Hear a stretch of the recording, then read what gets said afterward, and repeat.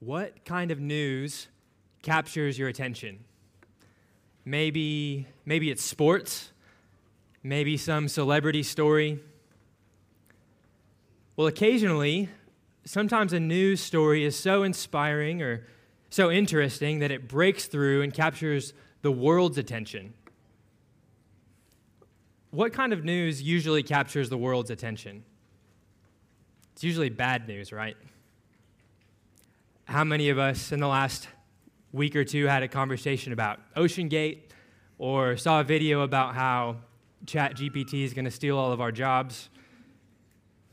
Well, occasionally, rarely, a news story breaks through it doesn't strike fear, it doesn't bring sadness, but instead it inspires us to live.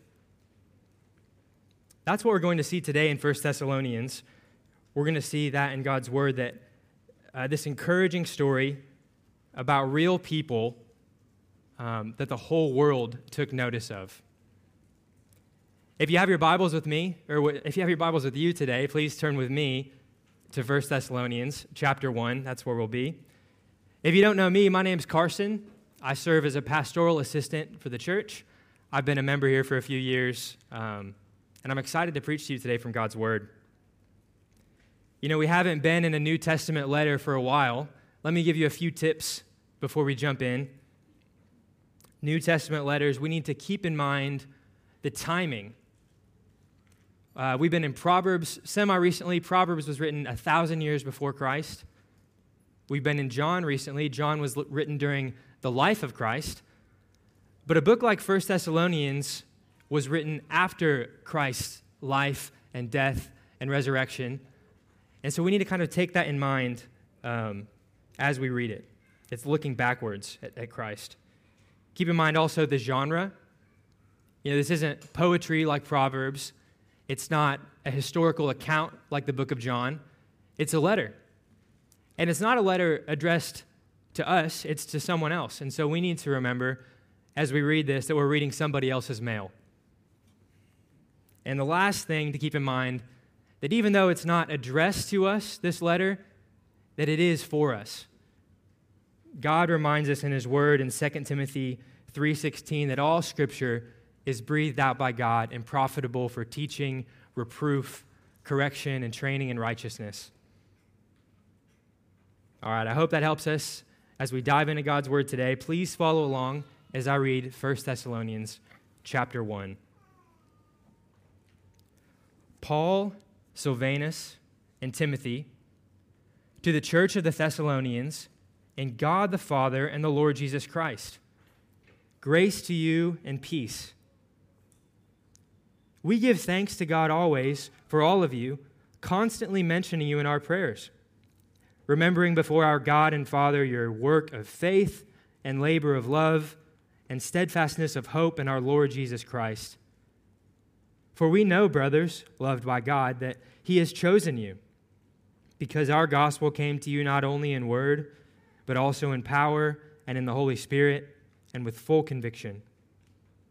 You know what kind of men we proved to be among you for your sake, and you became imitators of us and of the Lord, for you received the word in much affliction with the joy of the Holy Spirit, so that you became an example to all the believers in Macedonia and in Achaia. For not only has the word of the Lord sounded forth from you in Macedonia and Achaia, but your faith in God has gone forth everywhere, so that we need not say anything. For they themselves report concerning us the kind of reception we had among you, and how you turned to God from idols to serve the living and true God, and to wait for His Son from heaven, whom He raised from the dead, Jesus, who delivers us from the wrath to come. Lord, I pray that you would help us as we hear from you this afternoon. Lord, I pray that your grace would be evident in me as I preach. Lord, I pray that you'd help us all to hear you today, not just with our ears, not just in our minds, but Lord, we pray that you would help us to hear you with our hearts. And Lord, may Christ be glorified, we pray. Amen. Amen. The main point that I want us to get from this passage today is this: give thanks to God for gospel fruit. Give thanks to God for gospel fruit. You know, there's a lot in this letter. There's a lot of things we could talk about, but that's what I think the main idea is, to give thanks to God for gospel fruit. And really, through this whole letter of 1 Thessalonians, we'll see Paul and Silas and Timothy just wanting to encourage the people of Thessalonica, this church there, and to show their love for them. And here in the first chapter especially, we'll see the gospel taking root in the Thessalonians and the fruit that their faith is bearing in their church and in the region around them. Paul intends to encourage the Thessalonians by giving thanks to God for gospel fruit, and I want us to walk away encouraged and giving thanks to God for gospel fruit. This letter begins like most letters in the New Testament, with the exception of Hebrews and 1 John. There's always the author and then who he's writing to, or who they are writing to. So who's this letter from? It's from Paul, Silvanus, and Timothy. Silvanus, also known as Silas, and Timothy were with Paul as this letter was written.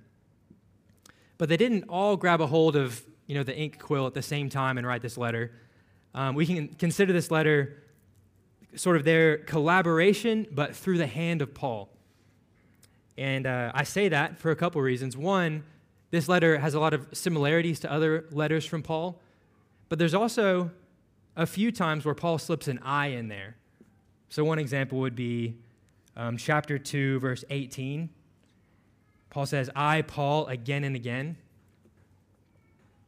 Okay, so it's written from Paul, Silas, and Timothy by the hand of Paul. Who is it written to? It's written to the church of the Thessalonians. The Thessalonians are what you call people from Thessalonica. It's a city. It's still a city today. It's the second largest city in the country of Greece. But then, when this was written, about AD 50 or 51, Thessalonica was the capital city of a Roman province called Macedonia. It was a large port city by the Aegean Sea. It was full of idol worshipers, full of people who worshiped Greek and Roman gods and even worshiped the emperor. And Paul's writing to the church there, and if you flip back to Acts 16, I can show you how this church got started.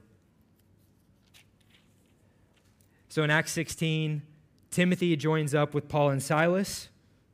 He's just a young disciple. A little later on in 16, Paul has a vision. That section there is called the Macedonian Call in a lot of Bibles. So Paul has a vision of a man from Macedonia calling him to come and bring the gospel. And so the three of them set off to go to Macedonia, and they stop first in Philippi. And there they see some people come to Christ, but they also see some persecution. And they're beaten, and they're thrown in prison. But they were eventually released and sent on their way. And now in chapter 17 of Acts, we see that they passed through Amphipolis and Apollonia, and they came to Thessalonica, where there was a synagogue of the Jews. And Paul went in, as was his custom, and on 3 Sabbath days he reasoned with them from the Scriptures, explaining and proving that it was necessary for the Christ to suffer and to rise from the dead, and saying, this Jesus whom I proclaim to you is the Christ. And some of them were persuaded and joined Paul and Silas, as did a great many of the devout Greeks, and not a few of the leading women. So Jews and a great many Greek men and women. But then look what it says. It says the Jews were jealous. And long story short, those jealous Jews formed a mob, and they set the city in an uproar, and they accused this new church of looking to another king. Instead of the emperor, they were worshiping Jesus, King Jesus.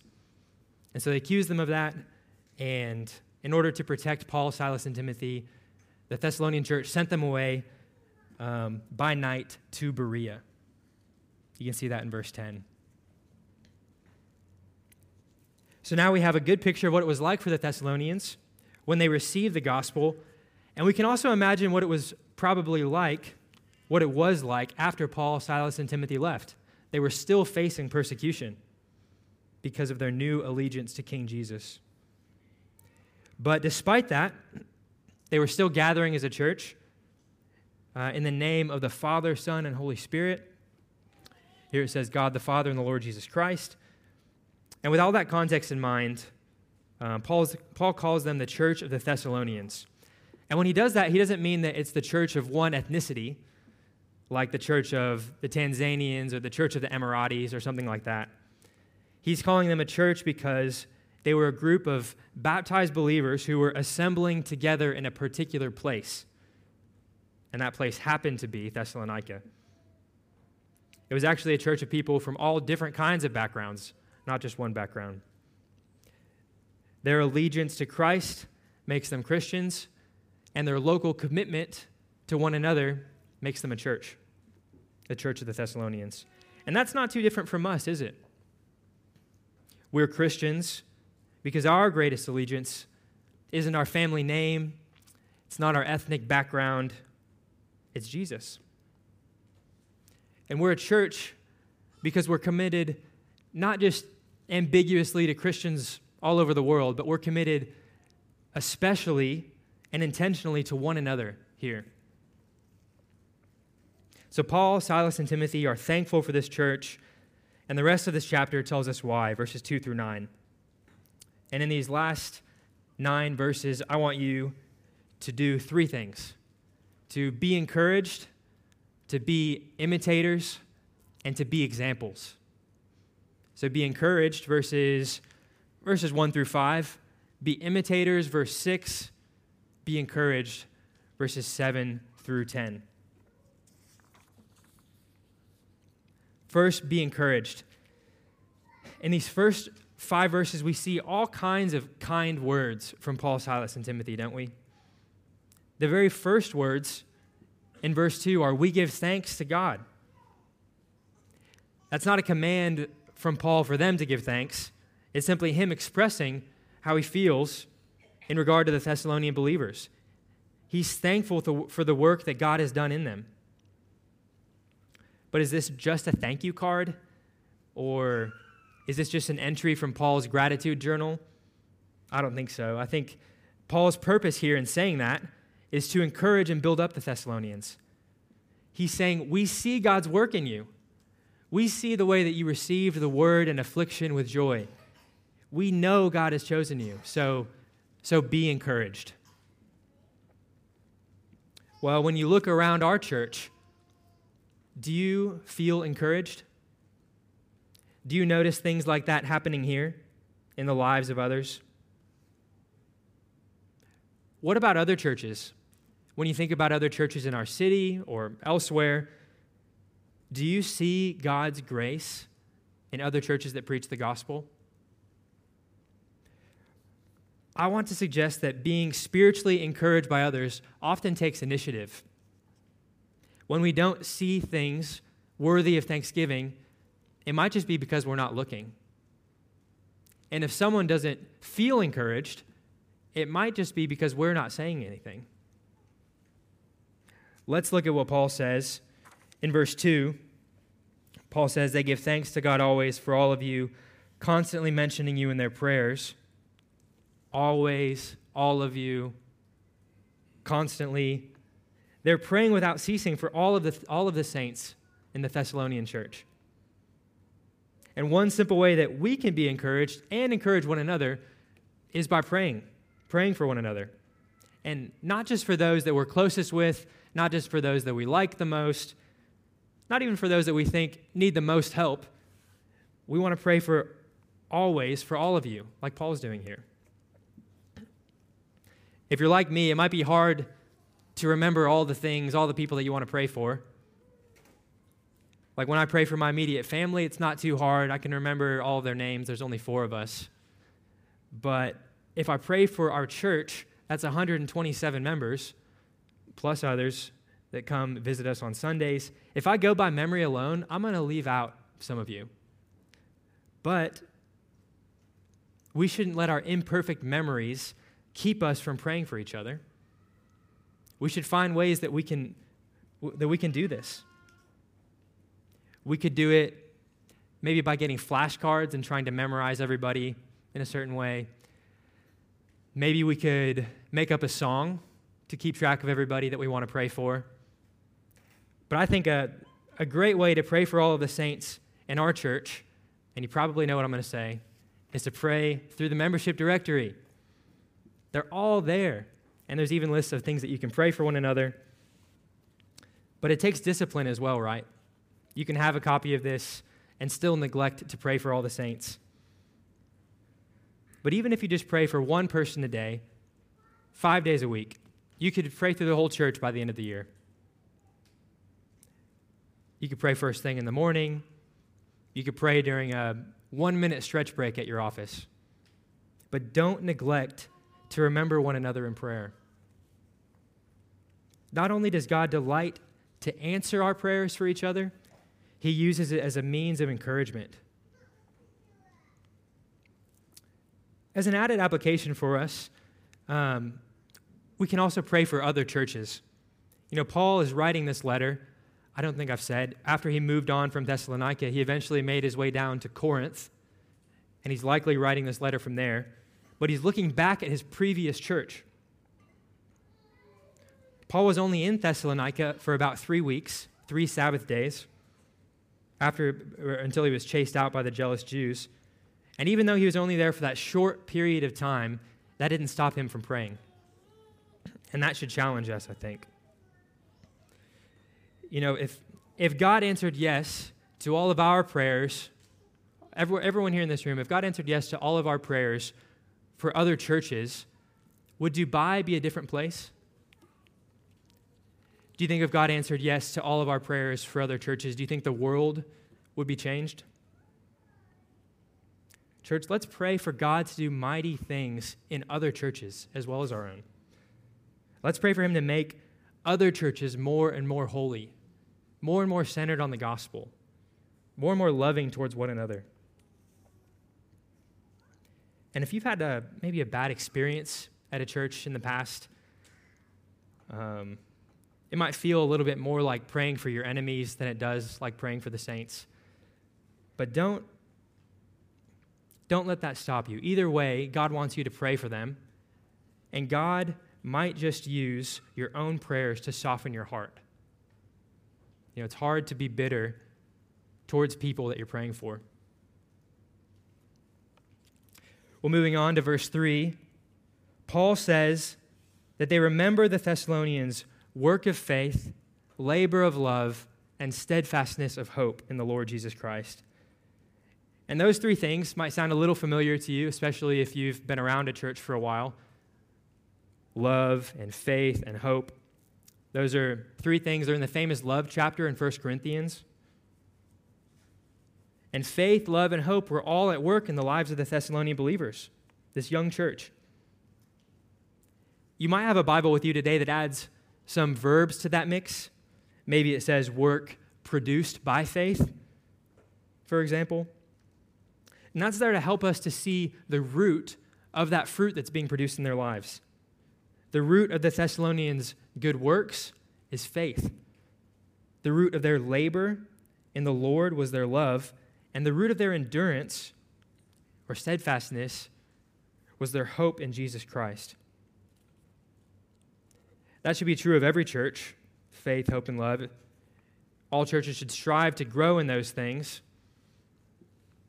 If you're a Christian, think back with me to the days and weeks and months where you first became a Christian, where you first believed in Christ. What was your life like then? I'm sure you can think back to the zeal that you had at first, maybe some excitement, but I'm sure you can also think back to the shaky first steps, your imperfect first steps as a believer, the sin that was still in your life, the habits that you still needed to break. Even though you trusted in Christ, your life was taking time to catch up to your heart. And when Paul is thanking God for the faith, love, and hope in the Thessalonian believers, they were very imperfect disciples as well. They were just a young church. But Paul isn't blinded by all of the things that they still need to grow in. He doesn't ignore those things, but he doesn't miss the forest for the trees. He sees fruit. He sees the fruit of the gospel in their lives. And then he tells them what he sees. And church, we can be encouraged and encourage others as well if we look for fruit in one another. So I encourage you now, take a second, think about someone that you're close to in this room, somebody that you know well. If you're a guest, maybe it's somebody who's not in this room, I guess. But think about somebody you're close to. Maybe it's a spouse. Maybe it's a friend that you're sitting next to. What is a fruit of the gospel that you've seen lately in their life? You don't have to say it out loud. Just think about it. What is a fruit of the gospel that you've seen lately in their life? Try to be specific. Maybe a situation where you saw a fruit in their life. Maybe it was how they responded to criticism from their parents. Maybe it was, maybe they've grown in their habit of reading God's word, and you've seen that. Maybe it's like the Thessalonians, and you've seen their patience and endurance inspired by hope during a difficult season in their life. Well, whatever it is, make it a point today or this week to tell them. Say, brother, when I heard how you responded to your angry boss in love rather than retaliation, that was Christ in you. That was the Lord's work in your life. That's gospel fruit. Sometimes we aren't encouraged because we're staring at the wrong things. Let's build up others by pointing them to the things that God is doing in their lives. Well, moving on to verse 5, we see some interesting things. Paul says, "We know that God has chosen you." Paul isn't trying to puff the Thessalonians up with pride by saying that. He wants them to be encouraged, and he wants them to be humbled, but that the gospel fruit in their life is not ultimately from them, that it's God's work. You can even see that in the way that the Thessalonians responded to the gospel, right? In power and the Holy Spirit, with full conviction. It's a sad thing, but sometimes, maybe often, when the gospel goes out, it doesn't produce fruit, right? We share the gospel, we preach it, and we don't see the harvest, even though we've sowed the seeds. Sometimes it goes out in word and power, but the soil isn't ready. Maybe the Holy Spirit hasn't convicted this person. Maybe the ground is ready. Maybe God never will soften their heart to the gospel. What makes the difference in the end is not our eloquence of speech. It's not the intelligence of the listeners, how smart they are. The difference is that some people ultimately are chosen by God. Maybe that sounds discouraging to you at first. Maybe it makes you wonder, am I chosen by God? What if I'm not chosen? Or how do I know if I am chosen? Well, the answer is that the same way that Paul knew the Thessalonians were chosen. He looked at their faith and he looked at their fruit. Look at some of the evidence that Paul points to in this chapter. He points to good works produced by faith. He points to their love and their hope. He points to the way that they received God's word. He points to their patient waiting for Christ's return. He points to their imitating the Lord and being like him. If you're struggling with assurance of your own salvation, it's helpful to ask yourself if you see any of these things in your life, things like these. And do you believe that, the good news that Jesus Christ was not just a historical figure, but that he was God's own son? Do you understand that it was necessary for Jesus to suffer and die for our sins to satisfy God's wrath? If you want to be among God's elect, you need to believe the gospel first. So ask God for a soft heart to believe the gospel. And if you do believe the gospel, think what does gospel fruit look like in my life? God's given you the church to help affirm your election, to help affirm that God has chosen you.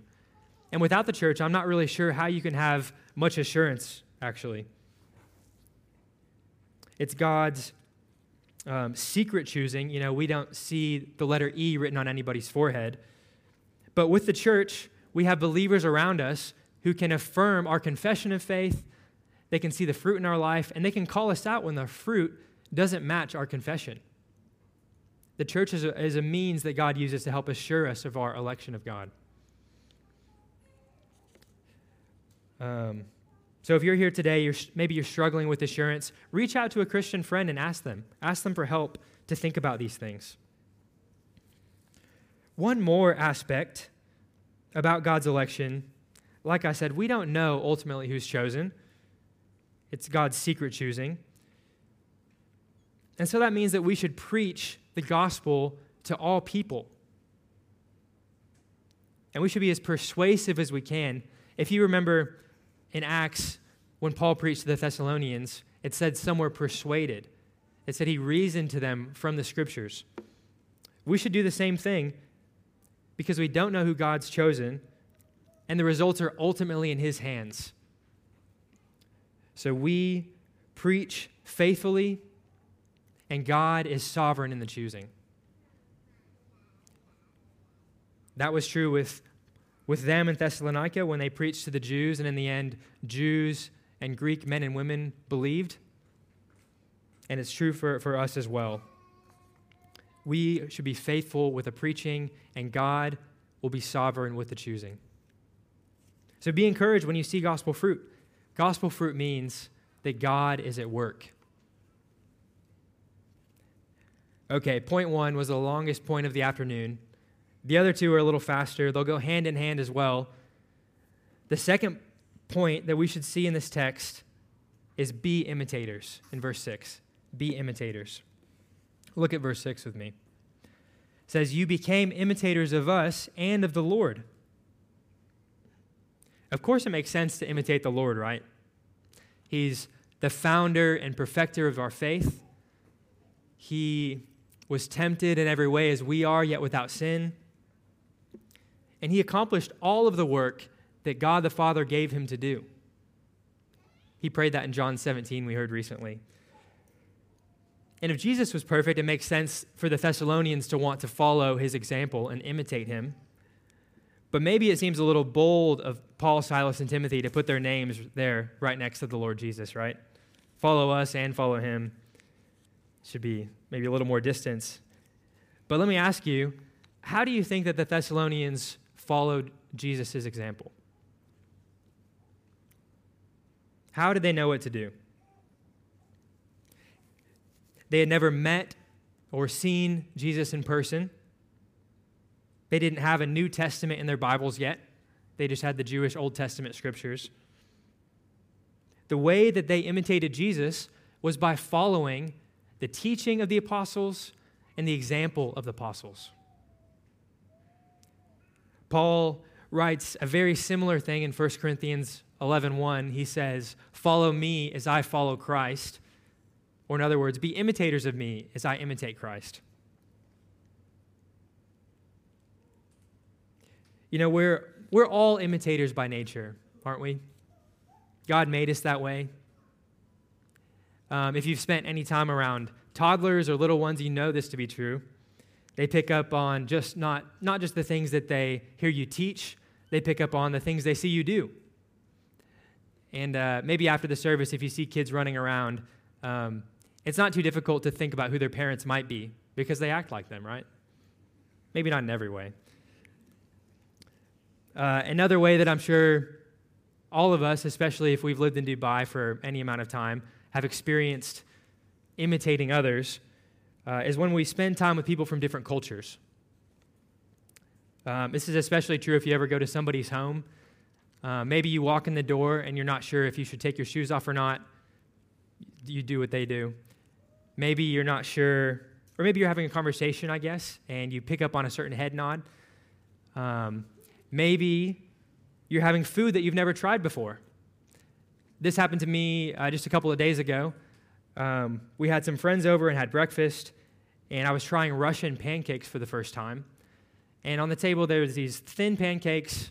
There's some raspberry jelly, some sour cream, and I knew that they all had to be combined in some way.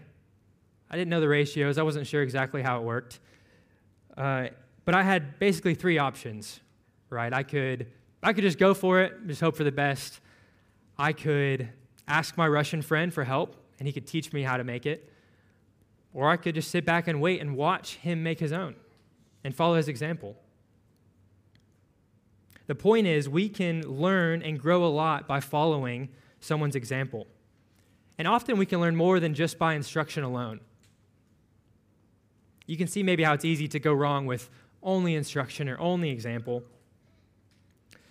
But that's why we should give thanks to God when we have godly examples to imitate, when we have people that we can look to and imitate their lives. I'm sure that whether you know it or not, right now in your life, you're imitating others. It's in our nature, like I said. But I want to ask if you're making an effort to imitate Christ in others. Or are you letting other things influencing you? Take just a moment. Think about the influences in your life right now. You might spend 40 or 50 or more hours per week at your job, depending on your job. You likely spend hours and hours with the people that you live with your family, or your housemates. You probably spend some time watching movies or reading books, swiping through social media. You spend, if you're here now, you spend maybe a couple hours at church, some hours reading the Bible. All those things, each of those things, are changing you over time. And the amount of time you spend is a large component of that. But it's not the only thing that influences how those things change you. Concentration also matters. So time and concentration. If you know me, you should know that I love to dye Easter eggs. You take a hard-boiled egg and you put it in a cup that has food coloring and some warm water and some vinegar, and you turn the eggs different colors. It's kind of a silly tradition, but I've always done it. I've always loved it. And there's really two ways that you can make a really vibrant and colorful egg. You can either set it in the water for a long time, maybe an hour, or you can add some more food coloring, and then it'll take less time. So with a little concentration, you can do more with less. And it's a little like that in our imitation with Christ. It would be really hard for us to spend the majority of our time with godly examples. Even just with our work and our sleep, we're doing other things. But even if we can't spend the majority of the hours in our days with godly influences, what we can do is be intentional with that time that we do have. We can make those few hours count.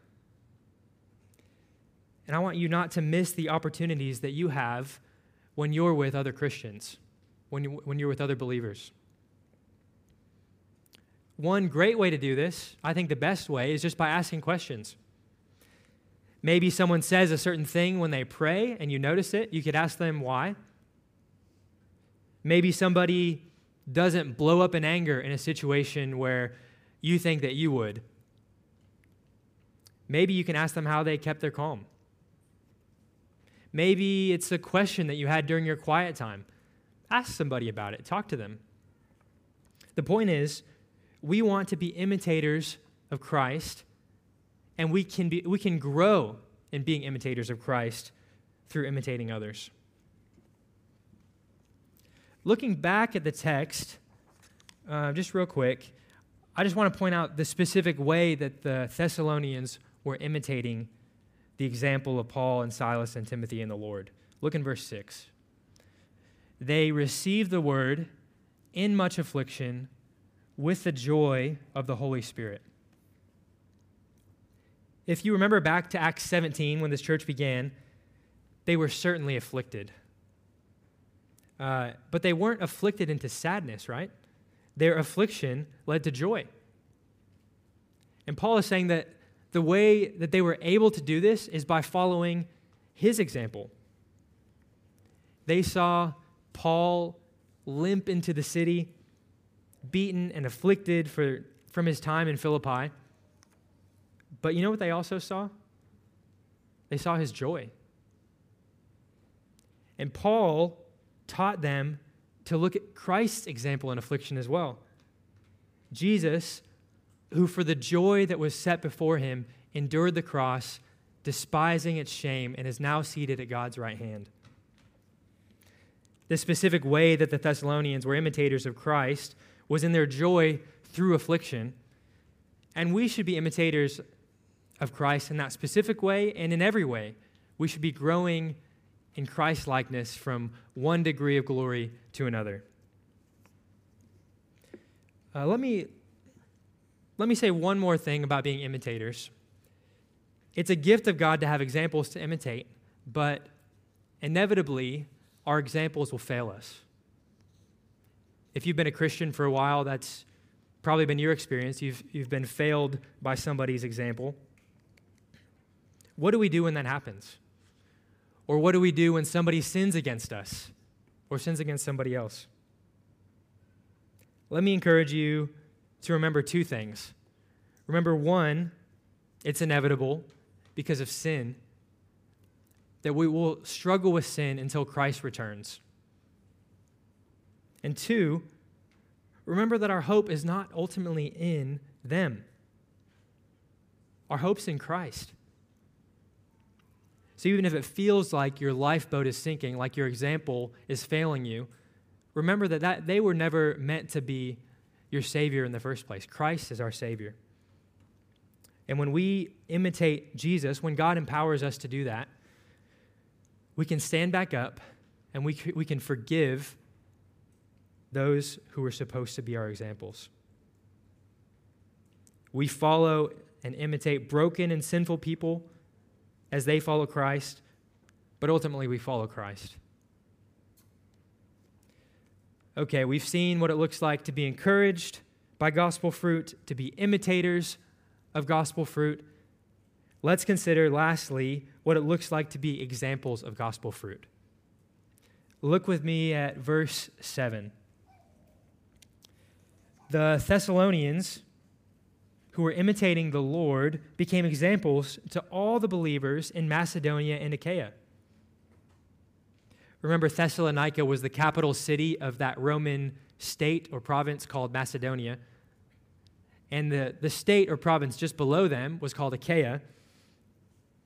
So what Paul's writing here would be maybe similar to saying Covenant Hope Church became an example to all the believers in the UAE and Saudi Arabia. Something kind of like that. Or name any other church in this region.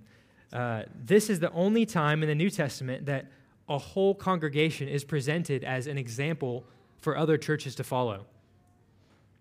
And their response to persecution was so exceptional, so unexpected, surprising, that the word got out, not just to Macedonia and Achaia, but to the whole world. The word sounded forth. And that word here, sounded forth, the word is literally the word echo. So if you've ever been somewhere that has a good echo, it's pretty fun. Maybe you're in a canyon in Oman, and for some reason, usually you shout the word echo, which is a little redundant, but you shout echo, and you hear echo, echo, echo, repeating and repeating. Well, the word about the Thessalonians was doing the exact same thing. It was echoing from town to town in a sort of godly gossip. And as people followed their example, what they were really doing was following the example of Paul, Silas, and Timothy, which means they were really following the example of Christ. Well, what does that mean for us? It's just the next iteration of what we've been seeing. Look for gospel fruit in others, imitate gospel fruit in others, and by so doing, you become an example of gospel fruit to others. Think again back to the way that you spend your time, the hours in your week, hours in your day. Time at your job, time at your home, time on your phone. And all those things are being influenced. But in all of those same things, we have an opportunity to be an example, don't we? Ask yourself, what kind of man am I proving to be among those who I work with? What kind of example am I leaving for my housemates? You know, when we take the name Christian, you're inviting the world to look at you as a kind of little Christ. Are you giving them a good picture of what he's like? The world can't see Jesus in flesh until he returns. But they can see us. They can see you. Are we giving the world a good picture of Jesus Christ in our lives? Kids, if you're a kid and you're here, let me look at you for just a second and tell you one thing, just for 1 minute. You don't have to be old to be an example to others. And you know how I know that to be true? It's because I have a little brother. And we got into all kinds of things growing up, a lot of things I'm proud of, a lot of things that I wish I could go back and change. If only I knew that his little eyes were watching me and imitating me. And I know, kids, that some of you have younger siblings as well. You have classmates. You have friends. You can show them what Christ is like by the way that you live. And you can show them what Christ is like by forgiving others like Christ has forgiven us. Well, another way for all of us to think about the echoing of the Thessalonians' faith is like the ripple in a pond when you throw something in it. The ripples kind of extend further and further. The reach goes farther and farther. When Paul arrived in Thessalonica, think about how weak he was and how small that church must have been. And yet God used them in a powerful way eventually to capture the world's attention. Have you thought lately about the kind of impact that we could have on the world for Christ? I believe that God can use us in a powerful way to bless other churches. And I also think that God can use us in a powerful way for the gospel to reach the ends of the earth. God can use even our church. Since the beginning of time, God has planned to draw the nations to himself through the gospel. The Bible is filled with examples. Once you start looking for it, you'll see it all over the place. You could even just flip to our bulletin and see the scripture readings, examples of God's plan for the good news of the gospel to reach all nations, for the nations to come to him. That will happen. God will reach the ends of the earth with the gospel. And the way that he's going to do it is through local churches, through churches like ours. And if you haven't thought about it lately, we have a very unique and really incredible opportunity just by nature of where we are, where we live, right? In Dubai, we have an awesome opportunity to reach the nations with the gospel. And in a lot of ways, our city is like Thessalonica. We're a port city, a place where people come to trade, to do business. And the kind of reach we have here is likely far, far greater than we could have in our home countries. I could talk to people from 10 different countries today, and it wouldn't be very hard. And I could speak to them all in English. There's not a lot of places I could do that. So let's let the gospel ring out in our lives and through our church. How do we do that? Well, we definitely need God's help, don't we? We have no hope without the help of God. So let's pray for God to help us see opportunities to preach the gospel, to share it with our friends, family, neighbors, others. Pray for those opportunities. Those opportunities are there, actually. We just need eyes to see them. And then pray also for God's grace to live in such a way that the nations take notice, that they see the joy of Christ in our lives. We need the Lord to produce gospel fruit for the sake of the gospel. One commentator says, while many in modern times will feel hesitant about directing attention to their own lives, it yet remains true that no one who preaches the gospel can expect a hearing for his gospel unless it is bearing fruit in his own life. Unless it is bearing fruit in his own life. So let's pray for God's help to preach, and let's pray for God's fruit in our own life to accompany the gospel message to reach the world. Well, maybe you're here today and you don't know the joy of following Christ. Maybe you only came because a friend invited you, or maybe you noticed some Christians and it was unique to you for some reason, and you wanted to find out more for yourself, so you just came to church. No matter why you're here, I can tell you with confidence 2 reasons God brought you here, and that's to hear the gospel and to see it in the church. To hear the gospel and see it in the church. And the gospel, the word gospel just means good news.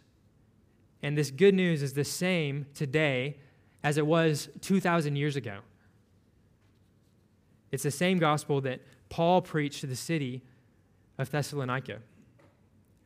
And the message is that God is the creator of all things, and he created all of us in his image. And God is holy and perfect, and he made us to be in a loving relationship with him. But as we all know, we're not perfect, and that's a result of sin, of the fall of someone named Adam in the beginning. And so rather than being like God, we were separated from God because of our sin.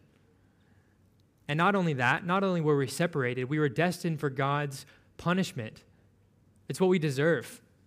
God is holy, and we can't be in his presence because of our sin. But in his love, he sent Christ in our place as a substitute. Paul argued to the Thessalonians that it was necessary for the Christ to die, to suffer in our place. And he did that, and he didn't stay dead, did he? It wasn't possible for death to hold him, but he raised Jesus from the dead. And now, we must respond to that. Everybody in the whole world needs to respond to that message. It's offered as a gift. It doesn't cost anything, but it requires a response. When the Thessalonians heard the message, do you know how some of them responded? They did the same thing that every Christian throughout history has done. Look at verses 9 and 10. They turned to God from idols to serve the living and true God and to wait for his Son from heaven, Jesus, who saves us from the wrath to come. They turned and trusted. They served and followed the Lord, and they waited for Christ to return, to see him again. So I don't know what your idols are today, the things that you find your purpose in, the things that you want most in this life. But if you see the faults in them, if you turn from them and trust in Christ, you'll have life that lasts beyond the grave, and you'll have joy that will carry you through any difficulty you face. Today could be the day that you give thanks to God for gospel fruit in your own life. Today could be the day that you sing the words from your own heart, the words of the song, "My heart is filled with thankfulness." My heart is filled with thankfulness to him who bore my pain, who plumbed the depths of my disgrace and gave me life again, who crushed my curse of sinfulness and clothed me in his light, and wrote his law of righteousness with power upon my heart. Paul's heart was filled with thankfulness for the response of the Thessalonians. And how did they do it? How did the Thessalonians respond in this way to affliction? How did they leave such an echoing example of gospel fruit for the world, even to us today through the Bible. It's through God's gifts of faith, love, and hope. And I don't know if you notice the connections between verse 3, where those things are introduced, and the last two verses. There's work of faith to turn from their idols and produce good works in their life. There's labor of love to labor in loving service to God and His church. And there's steadfastness of hope to patiently wait for His Son from heaven and endure trials with patience. And I think there's a reason that Paul saves hope for last. The order of those three things are different than they appear in some other places in the Bible. And I think the reason is because it's a theme of what Paul wants to say to them, and it's also a theme of the Thessalonians' lives. They had their eyes fixed on heaven. They were assured of Jesus' return one day. And church, let's do the same. Let's look to heaven, especially as we endure trials. And one day, our tears of affliction will turn to tears of joy. And until that day, when Jesus returns, we can give thanks to God for gospel fruit. Let's pray.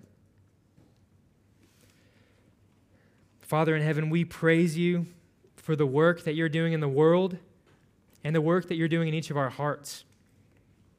God, give us eyes to see your fruit in each other's lives. God, please give us strength to imitate Jesus and to do so as we follow godly examples. Lord, we need your help. We need grace to be godly examples ourselves. But Lord, help us to do it. In all these things, we know that you're sovereign, Lord, and we pray that you'd give us patience to wait for Jesus, whom you raised from the dead, who delivers us from the wrath to come. Amen.